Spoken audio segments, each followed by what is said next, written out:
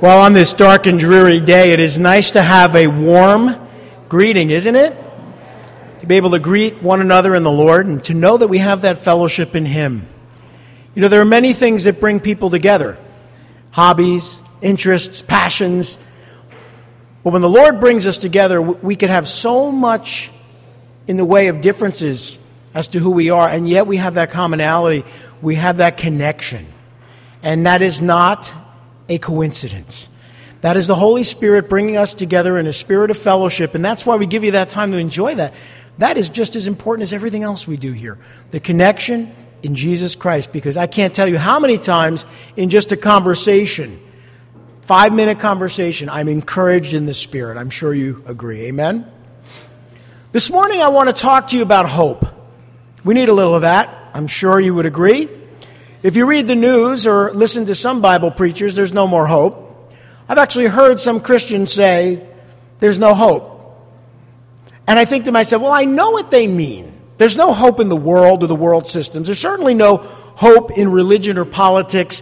It's debatable whether there's hope for our nation and our culture. It doesn't look like it, but there is. There is hope in Jesus Christ. And that hope in Him brings us to our subject today, which has everything to do with the hope that we have that Christ in this world is working not only on our behalf, but to restore this world. You need to understand, things are not out of control. They feel that way. They seem like that. When we compare our lives today to our lives even 10, 20 years ago, we come to this conclusion, there's no hope. I'm not going to vote, there's no hope. Oh, I'm not going to bother, there's no hope. And many Christians are losing hope, not so much in Jesus Christ, but they're losing hope in Jesus Christ in this world. They kind of feel like He's just sort of abandoned the world. It's so wicked, it's so evil. We're like Sodom and Gomorrah. He's just abandoned us. And that's not true at all. In fact, I want to read you a scripture that came to mind today as we were worshiping. Sometimes God does that. I love that when He does that. I've got sort of an idea of where the message is going. I've prepared my notes. But then during a time of worship, and I'm sure you've experienced this, God will speak to your spirit. And I remembered this scripture, and it was from Isaiah. And you're familiar with some of it because it was quoted in the New Testament, in the Gospel of Matthew. In Isaiah 40, we read, "Comfort, comfort my people, says your God. Speak tenderly to Jerusalem, and proclaim to her that her hard service has been completed, that her sin has been paid for, and that she has received from the Lord's hand double for all of her sins." That is, the judgment had come upon Jerusalem. They had already received what it was at this point that they were going to receive, and God wanted to bring comfort. And then we read this, and I'm sure you're familiar with it. It says, "A voice of one calling in the desert, prepare the way of the Lord." If you're like me and you were born a little while ago, you remember Godspell. Remember that? And I remember the song, "Prepare Ye the Way of the Lord." It was one of those catchy tunes from that musical. That is the sentiment of the heart of John the Baptist as he begins to prepare the way for Jesus' first coming. But I want you to look a little further. "The voice of one calling in the desert, prepare the way for the Lord. Make straight in the wilderness a highway for our God. Every valley shall be raised up, and every mountain and hill made low. The rough ground shall become level, and the rugged places a plain. And the glory of the Lord will be revealed, and all mankind together will see it, for the mouth of the Lord is spoken." So that is hope that Isaiah offers us, that doesn't just speak of Christ's first coming, but indeed not only of His first coming to die on the cross for our sins and be raised on the third day to bring us newness of life, but the follow-up to that, which is that He's coming again to judge the living and the dead. And so we see all of that in that prophecy, in that prediction, but that was the message of John the Baptist. You can understand why at a certain point he may have lost hope of things changing in the world, given his experience and that he was put to death for preaching the gospel and preaching the truth. You can understand why he may have come to the conclusion that he sent his disciples and they said to Jesus, "Are you the one that should come, or should we wait for another?" You understand that. That is where I think a lot of us can get to in today's world. And so this morning I want to offer you the hope of Scripture, the hope of Isaiah, but also the hope that God brings in judgment in Revelation chapter 16 and in verse 17. But before we do, let's pray. Lord Heavenly Father, we thank you for your word, and we are grateful for hope. Hope is something that we have before we receive the promise. It's something that you give to us to sustain us in the darkness until we see the light. And when you come and you set things right, hope will turn into reality, and we won't need to have hope anymore, for we will have your presence and the fulfillment of all of our hopes. But Lord, until then, we need to be sustained by your Spirit. We need to be strengthened and encouraged. We need to be, as Isaiah said, comforted as your people. We need to be comforted through your word and through the study of it. And even in a study of your judgment and your wrath being poured out on the earth, may we recognize that there's hope in that, for you are in control of all things. We ask these things in Jesus' name. Amen. Well, we've been looking at these 7 bowl judgments, and indeed they contain the 7 plagues that are finally poured out on the world, we believe, at the end of a 7-year time period, which we call the tribulation. And we've been looking at these, and last week we looked at the 6th bowl judgment. Very interesting information. It set the stage for a final conflict that we'll actually talk about as we go forward in our studies. But that final conflict is referred to as Armageddon. And in it we see the world sort of coming together to battle each other, to try to control the world, but also to vie for control of the world against God. We know the earth is the Lord's and the fullness thereof. We know that God is in control of all things, and he sits on the throne. But at the end of those 7 years, the satanic world system will stand up and try to take control, or assume they can take control, from God of this world. And the God of this world, Satan, has been trying to do that forever. As far as we know, forever. It's just a long period of time of Satan attempting to do that. In the last days, he's going to seem to take control of this world culture. Today, you read the newspaper, you can come to the conclusion that he already has. Of course, he hasn't. But with the media and the world that we live in, it seems as if hope is lost. It seems as if there's really no point looking forward to better days because things are so bleak. But just not true. In fact, in judgment, God does a work of comfort. He brings hope. He brings a realization of our hopes and even our prayers. Thy kingdom come, thy will be done on earth as it is in heaven, is a prayer for God to come in judgment, to set things right. And so our hope is in Christ, and specifically this morning, the hope that he will set things right. I want to read the section for you. This 7th angel, there were 7, and this is the final angel. The 7th angel is going to pour out this bowl. It's a symbol, it's a picture for us to understand God's judgment being poured out on the earth at this time in the future. The 7th angel poured out his bowl into the air, and out of the temple came a loud voice. Now this would be the temple in heaven, which we've talked about. Out of the temple came a loud voice from the throne saying, "It is done." And that sounds vaguely familiar to something Christ said on the cross. It's not exactly the same language, but it's similar. It is done. And then there came flashes of lightning, rumblings, peals of thunder, and a severe earthquake. And no earthquake like it has ever occurred since man has been on the earth. So tremendous was the quake. The great city, a reference to Jerusalem, split into 3 parts, and the cities of the nations collapsed. God remembered Babylon the Great and gave her the cup filled with the wine of the fury of his wrath. And every island fled away, and the mountains could not be found, and from the sky huge hailstones of about 100 pounds fell upon men, and they cursed God on account of the plague of hail, because the plague was so terrible. These plagues represent God's judgment measured out in 7 increments.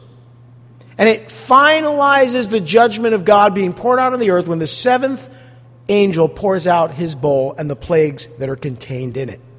We've had 6 of these. Now we get to the 7th, and it's truly the completion of God's judgment. For you see, there were 7 seals that set the stage for God's judgment. 7 seals, similar judgments, but then you had 7 trumpets, which trumpets sort of institute or implement judgment, God's judgment.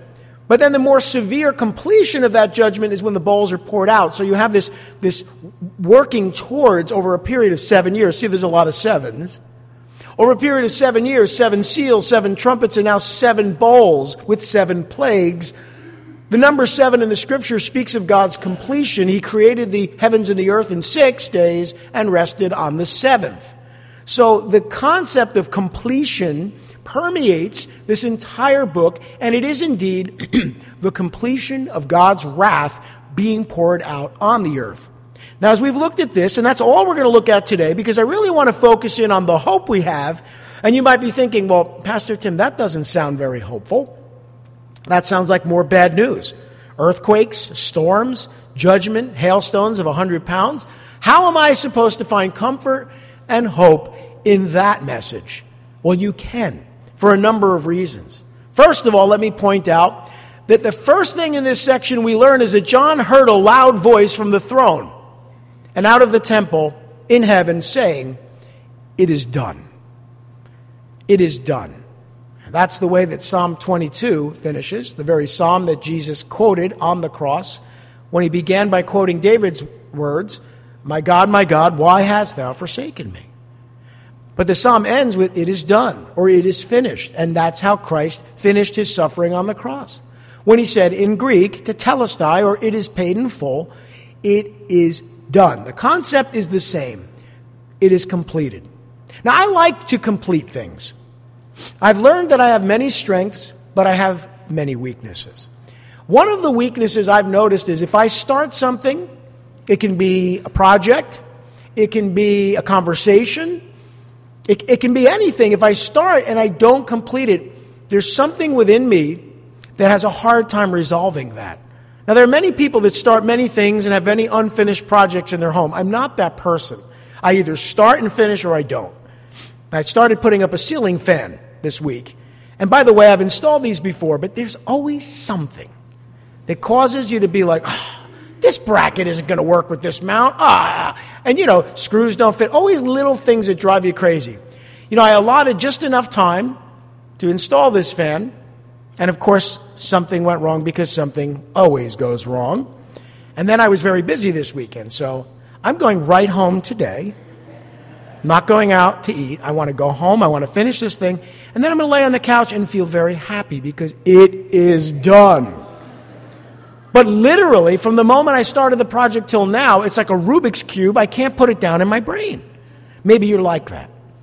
And we think God should finish his judgment like now. I mean, you started this process. It's going to take 7 years? Well, let's go back to the cross. You said it was finished. Why isn't it done? And there's a difference between it is finished and it is done. Our sins are paid for. God has saved us. It is finished. The suffering of Christ is finished and our salvation is secure. But when we talk about salvation, there's a salvation from sin and a deliverance or redemption of the world. And how in the world God could go 2,000 years without completing it is beyond me because I know how I am. And yet, how is it? God says, I'm compassionate, abounding in mercy, long-suffering. You see, here's the thing. He's so patient. Oh, I wish I was. He's so patient that he started this process before the foundations of the world, and it's going to be completed here as far as the judgment of God when the 7th bowl is poured out. But why is he waiting? He's waiting for you. He's been waiting for us to respond to the message of hope in the gospel. And then when he can bring judgment, it's because all those who will respond would have responded. See, it's his patience, it's his mercy, it's his grace, his kindness that allows him to go from it is finished to it is done over a period of at least 2,000 years. You see, I have a problem with that. In my character, my nature, I don't understand. And that's why we read things like God is not slow in fulfilling his promise, Peter says, as some consider slowness. But he's merciful and he's compassionate, right? And he's not willing that any should perish, but that all should come to repentance. And in that you see hope, you see mercy, you see grace. And so God is going to complete his judgment in this day, but our sins have already been paid for. And so when John the Baptist looks and he says, make a way in the desert, I'm the voice of one crying in the wilderness, I can understand why he said, well, listen, I know it's going to be finished. Why isn't it done yet? Hope gives us the ability to sustain faith in the midst of trials. Can I hear an amen? Hope gives us the ability to sustain faith in the midst of trials. It's hope that we need today more than ever. So I don't want to hear any of this negative talk. Oh, there's no hope. There's no hope. There's no hope for America. There's no hope for us. There's no hope for New Jersey. There's no hope in this world. If you go around talking like that, you're really defying God's word. You're really denying God's word. Because hope comes to us even and most especially in judgment. Okay, so it is done. That day will come. That day is not today, but it will. Because God's own voice echoes Christ's final victorious cry from the cross. If it was finished, it will be done. Amen? Now, remember, Jesus, when he cried out on the cross, having satisfied the wrath of God that he endured for us. He took upon himself judgment. It is done has to do with the judgment of God being poured out on the earth. But the judgment that was poured out on Christ has been finished because he paid the price for our sins. You know what I found interesting? The word for plague in Greek in the scriptures. The word for plague. Remember, these are the 7 bowls with the 7 last plagues. Well, the word for plague is sometimes in the scriptures translated stripe or wound. A stripe or wound. So it's correct to say literally Christ took upon himself the plagues, the stripes, the wounds that we deserve. And at some point, those that reject Christ, who deny his sacrifice for their sins, who defy him, will have to receive the plagues that they chose to receive because they rejected Christ. He endured the plagues of God's wrath so that we would never have to. But those that reject the cross of Christ must suffer these plagues themselves. So it's your choice. You get to choose whether or not you stand secure in Christ's judgment or payment, God's judgment upon Christ, him paying that price, or you reject that and now you have this to look forward to. But still there's hope for us because in judgment comes restoration and redemption. So let's continue. It looks kind of scary. Severe storms, a severe and tremendous earthquake on the earth. We've seen this before in the book of Revelation. This is sort of anticipatory. This anticipates the judgment of God in his power, and yet it's a gathering storm. It's not an immediate storm.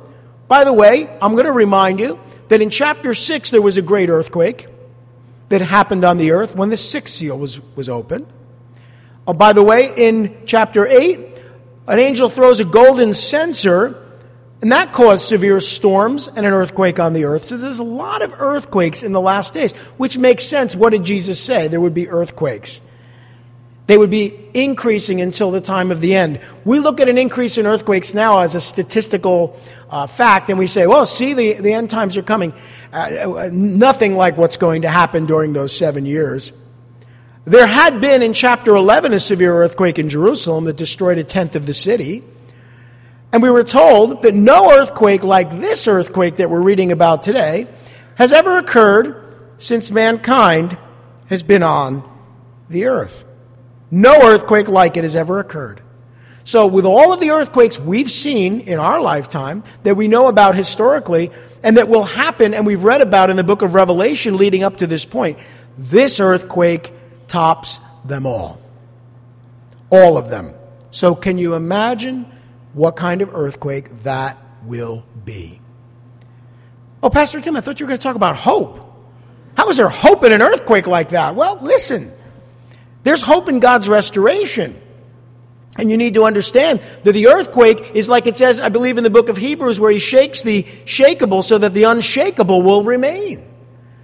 There is a shaking coming in our world. Maybe we're beginning to see some of those tremors, but at the end of the day, when God shakes it, he's going to shake out all of those who defy him and disobey him. Have you ever taken an area rug outside in the spring? You know, it's been all winter, and you go outside, you shake it, you just shake it out. That's what God is going to do with this world. You don't do that because you don't like the rug. You don't do that because you're trying to destroy the rug. You do that to restore it, to clean it, to make it right. God is going to shake out this world, and that's the hope we have in this world. We have a hope in Christ in heaven that's secure and eternal. I'm not even really talking about that hope today, although that's where we ultimately will find ourselves. The hope in this world is in Christ's judgment being poured out on the world. Hope in judgment? Yes. And that's why we talk about Christ coming, dying on the cross for our sins, being raised from the dead, sending it to heaven where he ever lives to make intercession on our behalf. And then we follow that up with, and coming again to judge the living, and that's what we're seeing today, and the dead. We'll see that when we get to chapter 20. The living and the dead.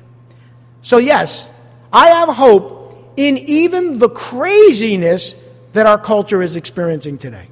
The seeming insanity that we're subjected to on every level, from education to politics and religion and within our culture, the mass confusion about the simplest of truths, all of it is a shaking that will ultimately lead us to this point where things will be set right. And aren't you waiting for that day? Do you have hope? Say amen. Amen. I do. So if I freak out over the way things are going, I'm losing sight of hope. That's what I'm doing. If I talk negative talk all the time, I'm losing sight of the end game, where we're going, what God is doing. I'm saying God doesn't know what he's doing, and I'm really distressed because I want things to be different. But that's not hope. That's a lack of hope. I know you come into a study in Revelation, and some of you guys really want to be depressed, and then there I go again and encourage you and offer you comfort and hope, right? What's wrong with this guy? There's hope in God's word. Even in judgment, especially in God's judgment. So this earthquake that's going to shake everything will greatly affect the geography of the entire planet. Now, we learn that the great city splits into three parts. The cities of the nations collapse. And you know, there's a part of me that looks at what's going on in our cities today and grieves and mourns. That the people in the cities, for whatever reason, seem to elect people who just destroy their cities. I don't live in a city. I live in a borough. But people who live in our major cities seem to pick the wrong leaders, and then they suffer for it, and then they complain. And I think to myself, at some point, you got to get what you deserve. I mean, I don't want that to be the case, but the judgment that our cities are experiencing today, you would hope would wake somebody up and know, in Chicago and Philadelphia and Portland and San Francisco. You see them continue to tear their cities, once beautiful cities, tear them down piece by piece, brick by brick. Am I supposed to? I can't fix that. God is giving them over to their sins so that they could reap the consequences, so that maybe they'll wake up and cry out to God. They haven't done it yet. There's hope for the cities, but it requires repentance to receive and experience that hope. But in this day, that day will be over. The cities will collapse. I often think of those skylines in Dubai, Abu Dhabi, and Hong Kong, Singapore. I think of these massive places, just Shanghai. I look at these skylines and I think, oh my goodness, what a testimony to man's ingenuity and genius. In this moment, all razed to the ground. In this moment. It's as if God is saying, again, like the Tower of Babel, no, I'm taking it all down. We're going back to square one. Like me with that ceiling fan. I had it all set up, and I was going to put it up, and I realized, oh, this isn't going to work. I literally had to go back to the two wires hanging out of the ceiling. I had to raise it. I had to bring it all the way back to the beginning. And God has been speaking to me this week. Sometimes God has to do that to get things right. Going back to the beginning, going back to the place where things were the way they were supposed to be. In the beginning, we were in a garden. In the end, in the last chapters of Revelation, we're back in a garden again. But what does he have to do? He has to tear down all of man's defiant accomplishments to get us back to the place where he can make the earth the way it was originally set up and created. That's where we're heading. We start in Genesis and we end in Revelation, and we essentially are in the exact same place in this world. A couple of things I see here. Jerusalem is spared. We're told it's split into three parts, but it's spared. But God destroys all the other cities of the world. Done. It is done. And we learn there in verse 19, we were told that God remembered Babylon the Great and gave her the cup filled with the wine of the fury of his wrath. Now, I just want to touch on this because literally the next 2 chapters in their entirety deal with Babylon the Great and what that means. I'll give you a little preview. You see, the angel proclaimed that Babylon the Great had fallen back in chapter 14, verse 8. We've already been told that. That was looking forward. Now, we learn this is the moment when it's destroyed. The world's religions will one day ultimately merge into like one global socioeconomic system. It is sometimes called the Great Reset. It's sometimes referred to as a number of different things. Globalism. The idea that mankind is ultimately building another Tower of Babel. That's the point. All coming together like these cities, building these monuments to his achievements and his ingenuity in defiance of God. And God is going to say, no, it's done. And he's going to raze it to the ground. See, that's the hope we have. God has to destroy all that man has done in order to restore the earth to the way he originally created it. That's what judgment will bring. And so, Babylon the Great is the world's system. Speaking of the belief system, the culture, the pagan religions, all that defies God, the global socioeconomic system that benefits the few and destroys the lives of the many. We'll learn more about this in future studies. But this Christ-rejecting religious system will be based in Rome. That's not a surprise. It'll be satanic, greed-ridden, and inhumane, even more than the religious systems that abuse man and woman today. But Babylon, this system, will ultimately be destroyed, interestingly enough, by one of the Antichrists, the coming world leader and his kingdom. And why does that not surprise me? Because Satan is looking to destroy, to kill, to murder. He's a deceiver. And he will bring destruction on the earth, thinking, I'll destroy this earth and it will belong to me. But the day is coming when God will destroy Satan's world and the earth will truly be in the hands of those that love God. The meek shall inherit the earth. That's what we're looking forward to. But Babylon, this system that made the nations of the world drink the maddening wine of his kingdom, this system will be destroyed. By the way, the maddening wine, and it's not hard to imagine why it would be referred to as that, the maddening wine represents Babylon's wicked influence over the nations. Wine or alcohol has a tremendous influence over our actions. I'm sure you've realized this already. Those of you who have had struggles like myself with alcohol throughout their lives know that the influence of alcohol is to reduce or minimize your inhibitions so you can oftentimes do the things that you wouldn't do otherwise or do them with a clear conscience or an affected conscience. It's to remove the conviction of the world so that you can just enjoy life until the headache comes, until the next day when you have to do it all over again. But the maddening wine is that influence, like an influence of alcohol, that the world system, the wicked world, has over this world. Look at the influence of the world system on people's lives today. Whether you're talking about forced vaccination or you're talking about convincing people that somehow a child in the womb is not life, or convincing people that there are more than two genders, and that somehow it's something other than man and woman. That men are men and women are women seemed to be a solid fact until recently, but we just keep redefining everything. Why do we do that? It's in defiance of God. It's a Tower of Babel. Every time someone comes up with that, they're saying to God, I'm redefining your world in my own image, or in Satan's image. So where's the hope, Pastor Tim? Where's the hope? Well, the hope is that that system's going to be destroyed. Can I hear an amen? I'm fine with that. I'm actually okay with it if it happens like today. I'm fine with that entire system being brought to its knees and destroyed. In fact, the sooner the better. So that's my hope, is that it's going to happen someday. My grandma used to say to me, she called me Chip. She said, Chip, I may not live to see it, but you'll live to see it. I don't know if I'll live to see it, but it will happen. It will happen one day, and that is our hope. Amen? So, we learn about the maddening wine. That's the influence. We also learn about the adulteries. Now, the adulteries. What is that a reference to? These are the wicked practices that Babylon will inflict upon the nations. Anytime the influence of the world convinces people to do things that are against God's word, that's an adultery. It's as if you're in a marriage, right?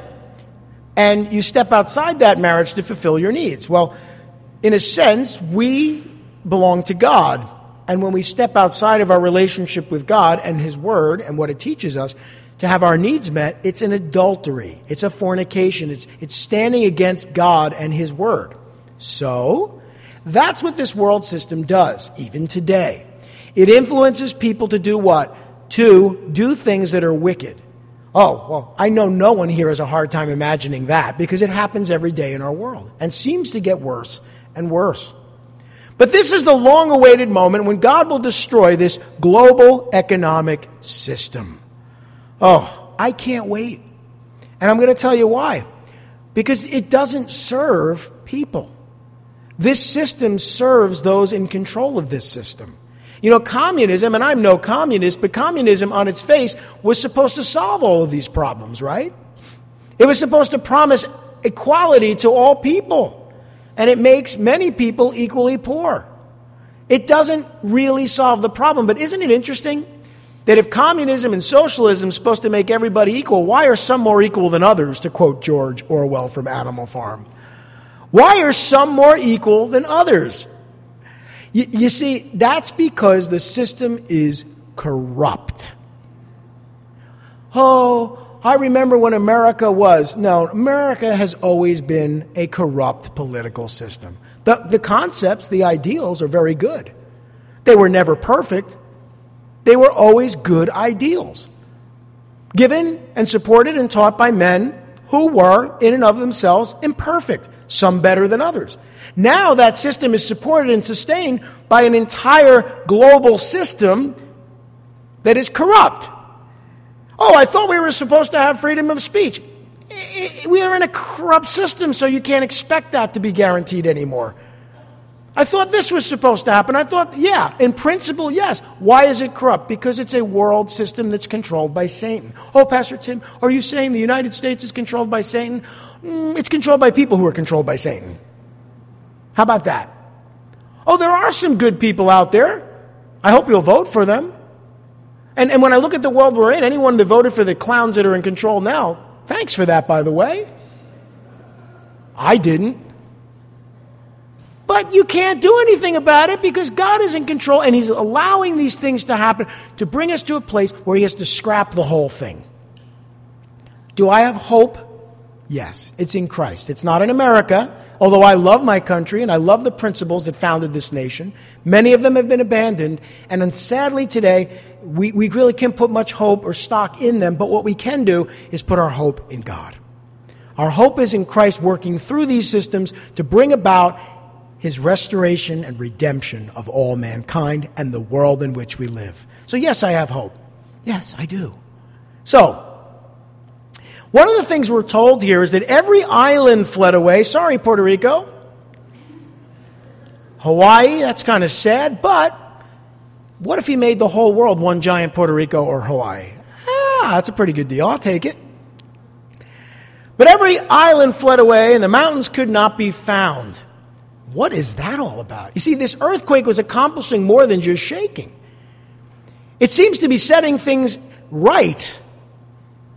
Remember back in chapter 6 that every mountain and island had already been removed from its place, but now we're told that the earthquake will radically alter the topography of the entire planet.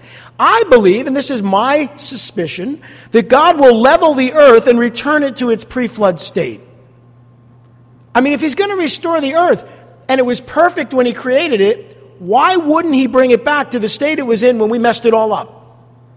Are you with me? Say amen. Yeah. It's going to be different.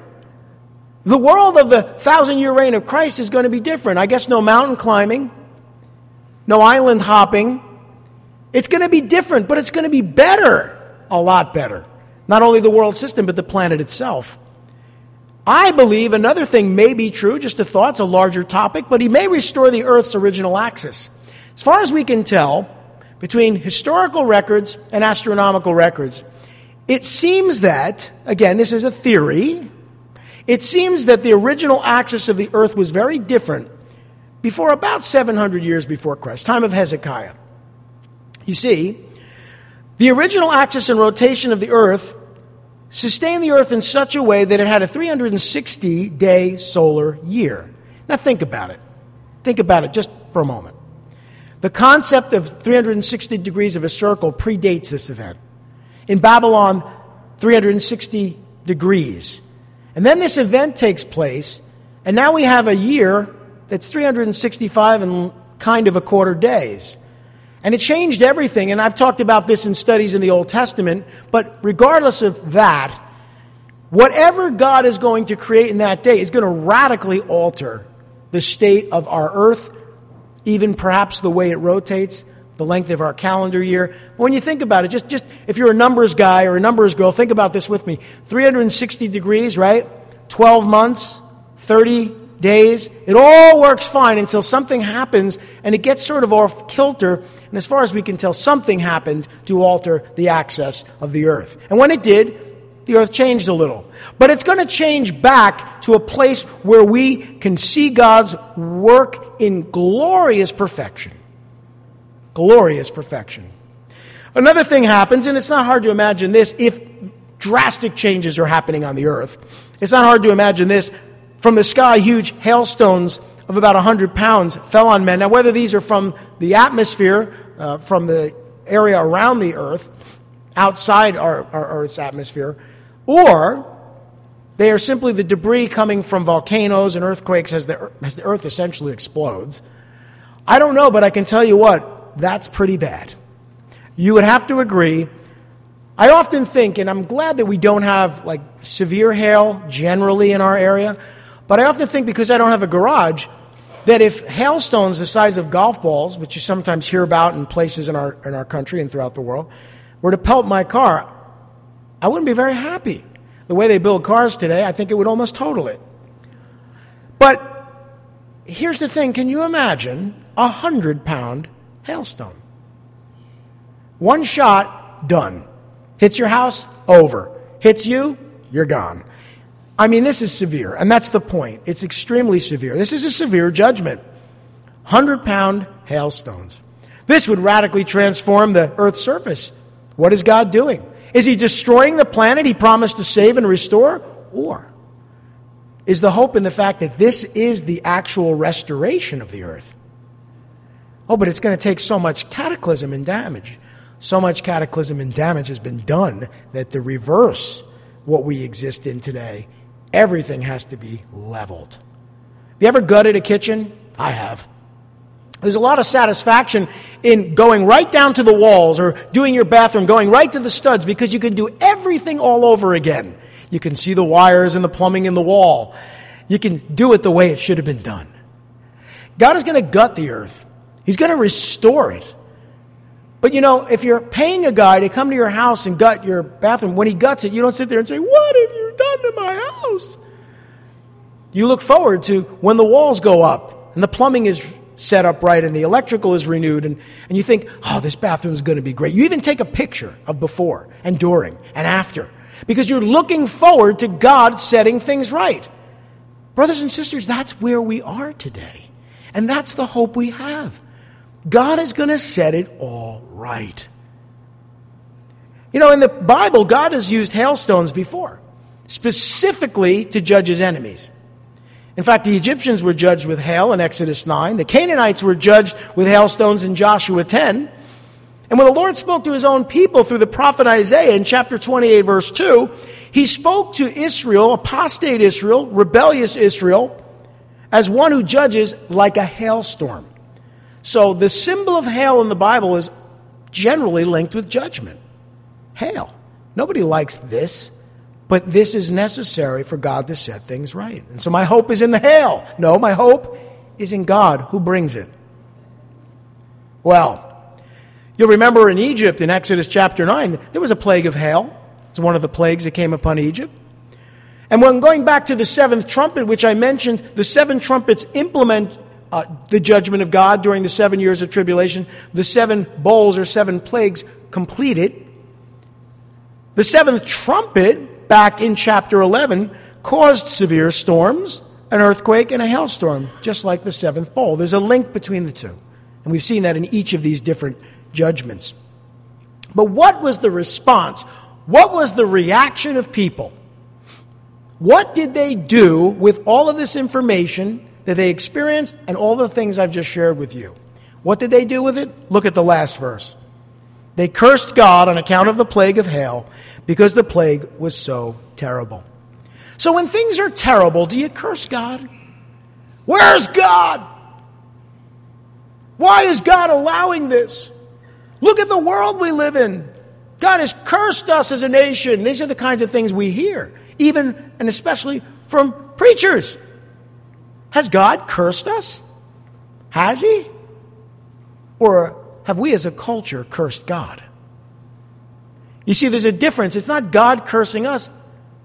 We've cursed God. We curse God every time we say, no, I will not have him to rule over me. We curse God as a culture every time we allow corruption to continue and elect politicians who are just stealing money.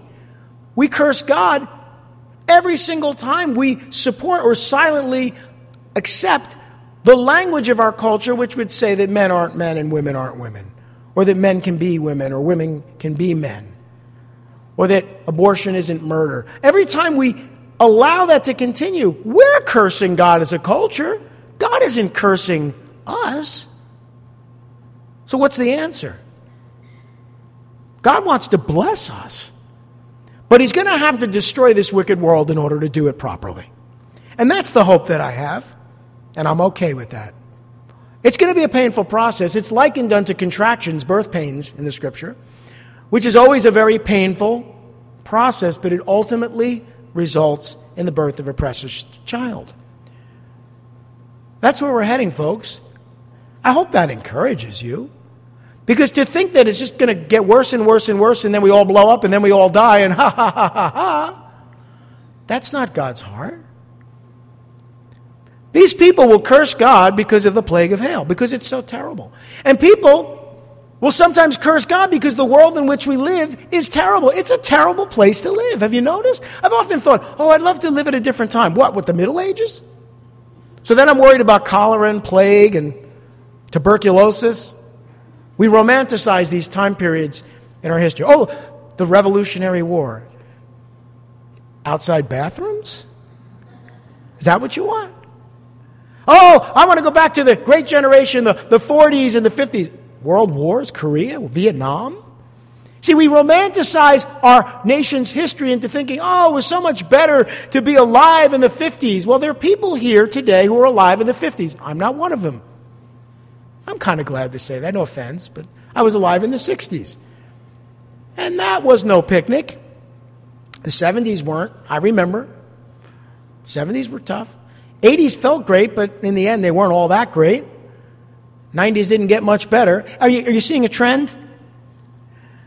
But they were great a few years ago when we had another president. Were they? Were they really that great? Because look where we are. You see, what I'm trying to instill in you is a hope in Christ. And a hope in Christ in this world. Even in this world. But understand, he's going to gut it. He's going to tear it down to the studs. And I want to go back to some of what we talked about. Because, God in his grace and mercy was in the trumpet judgments hinting to a Christ-rejecting world that his wrath was coming, and still they cursed God. They didn't respond. He was pleading with them to consider their ways before it became too late and to receive his grace. But sadly, those that reject God simply don't want to repent. I want to go back as we close to the scripture we opened with, or that I opened our study with, that the Lord laid on my heart this morning. Back in Isaiah, if I can find my bookmark. Back in Isaiah, thought it was in there. I think it was Isaiah 40, right? Comfort, comfort, my people, says your God. Speak tenderly to Jerusalem and proclaim to her that her hard service has been completed. Isn't it interesting how now this sounds much more like a message of hope, right? That her sin has been paid for. that she received from the Lord's hand double for all her sins. Double blessing, double portion, blessing upon blessing instead of what we deserve. A voice of one calling in the desert, prepare the way for the Lord. See, the Lord is on his way. Make straight in the wilderness a highway for our God. Why? So he can come and set things right. And then we read this. Every valley will be raised up, and every mountain and hill made low. Or as the book of Revelation says, every mountain brought down and every island fled away. The rough ground shall become level and the rugged places be a plain. And then we read this hope, and the glory of the Lord will be revealed. And all mankind together will see it. The mouth of the Lord has spoken. Lord Heavenly Father, we thank you for the hope that we have in you. Help us to see things properly. We can be so negative. Oh my goodness, this world gets to us. I find myself being negative over the silliest of things, and yet we have this hope, this great hope, a hope that we share with the world, a hope that you've shared with us today. And we run around talking about how bad things are or how bad things will get, when we should be looking to you and acknowledging that you've given us a hope in Jesus Christ. Not only that our sins have been paid for by his death on the cross, but the truth that he's coming again to judge the living and the dead, to set things right, to restore this earth. And as your scripture says, we encourage one another with these words because forever we will be with the Lord. Lord, thank you for this message of hope and encouragement. I pray that you continue to encourage us through these studies in your word, in the book of Revelation, and always. We pray in Jesus' name. Amen.